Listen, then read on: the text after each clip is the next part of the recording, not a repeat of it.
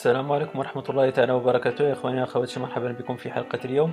وفي هذه الحلقة سأقدم لكم تيم جميل اسمه فلوينس، مطابق iOS 8 و iOS 9 لمصممي سيلكس.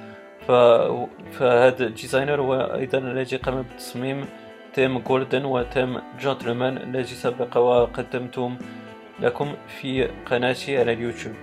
إذن إخواني أخواتي، فهذا التيم يكون على هذا الشكل كما ترون معي. فهو يغير مجموعة من الأيقونات على آيفون أو على أجهزتكم iOS، وهو في طور التصميم. فهناك مجموعة من الأيقونات التي ستأتي مستقبلا، وأيضا دوكس.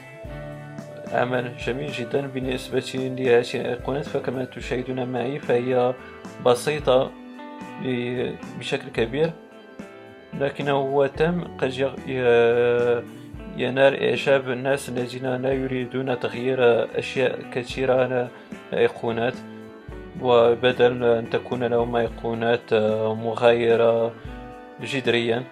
وكما تشاهدون معي فهذا المود فهو مود أبيض، فمستقبلا سيكون أيضا تم فلوينس باللون الأسود.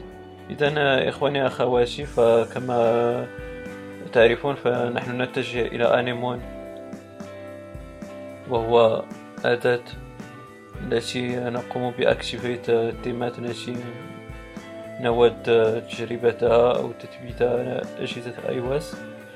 فكما تشاهدون فالتيم يأتي مع مجموعة من الإفكتس. سأقوم بترك سكرين شوتس لهذه الإفكتس، ونلتقي بعد ذلك إن شاء الله.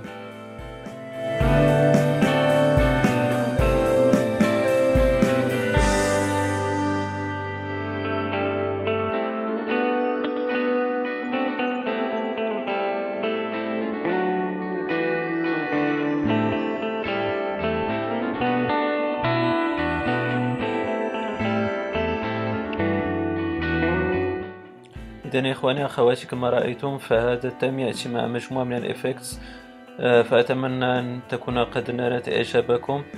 أيضا إذا كانت لديكم أي ملاحظة أو سؤال فالمرجو طرحه في خانة التعليقات، فأنا سأجيبكم بصدر رحب. أيضا أعطوني ارتساماتكم حول هذا التيم، ولا تبخلوا علي بلايكاتكم، ولما لا الاشتراك بالقناة لتصلكم حلقاتي المقبلة ولتشجيعنا المزيد من العطاء. إلى ذلك الحين إخواني أخواتي، أشكركم على مشاهدة هذا الفيديو، وإلى حلقة قادمة إن شاء الله، والسلام عليكم ورحمة الله تعالى وبركاته.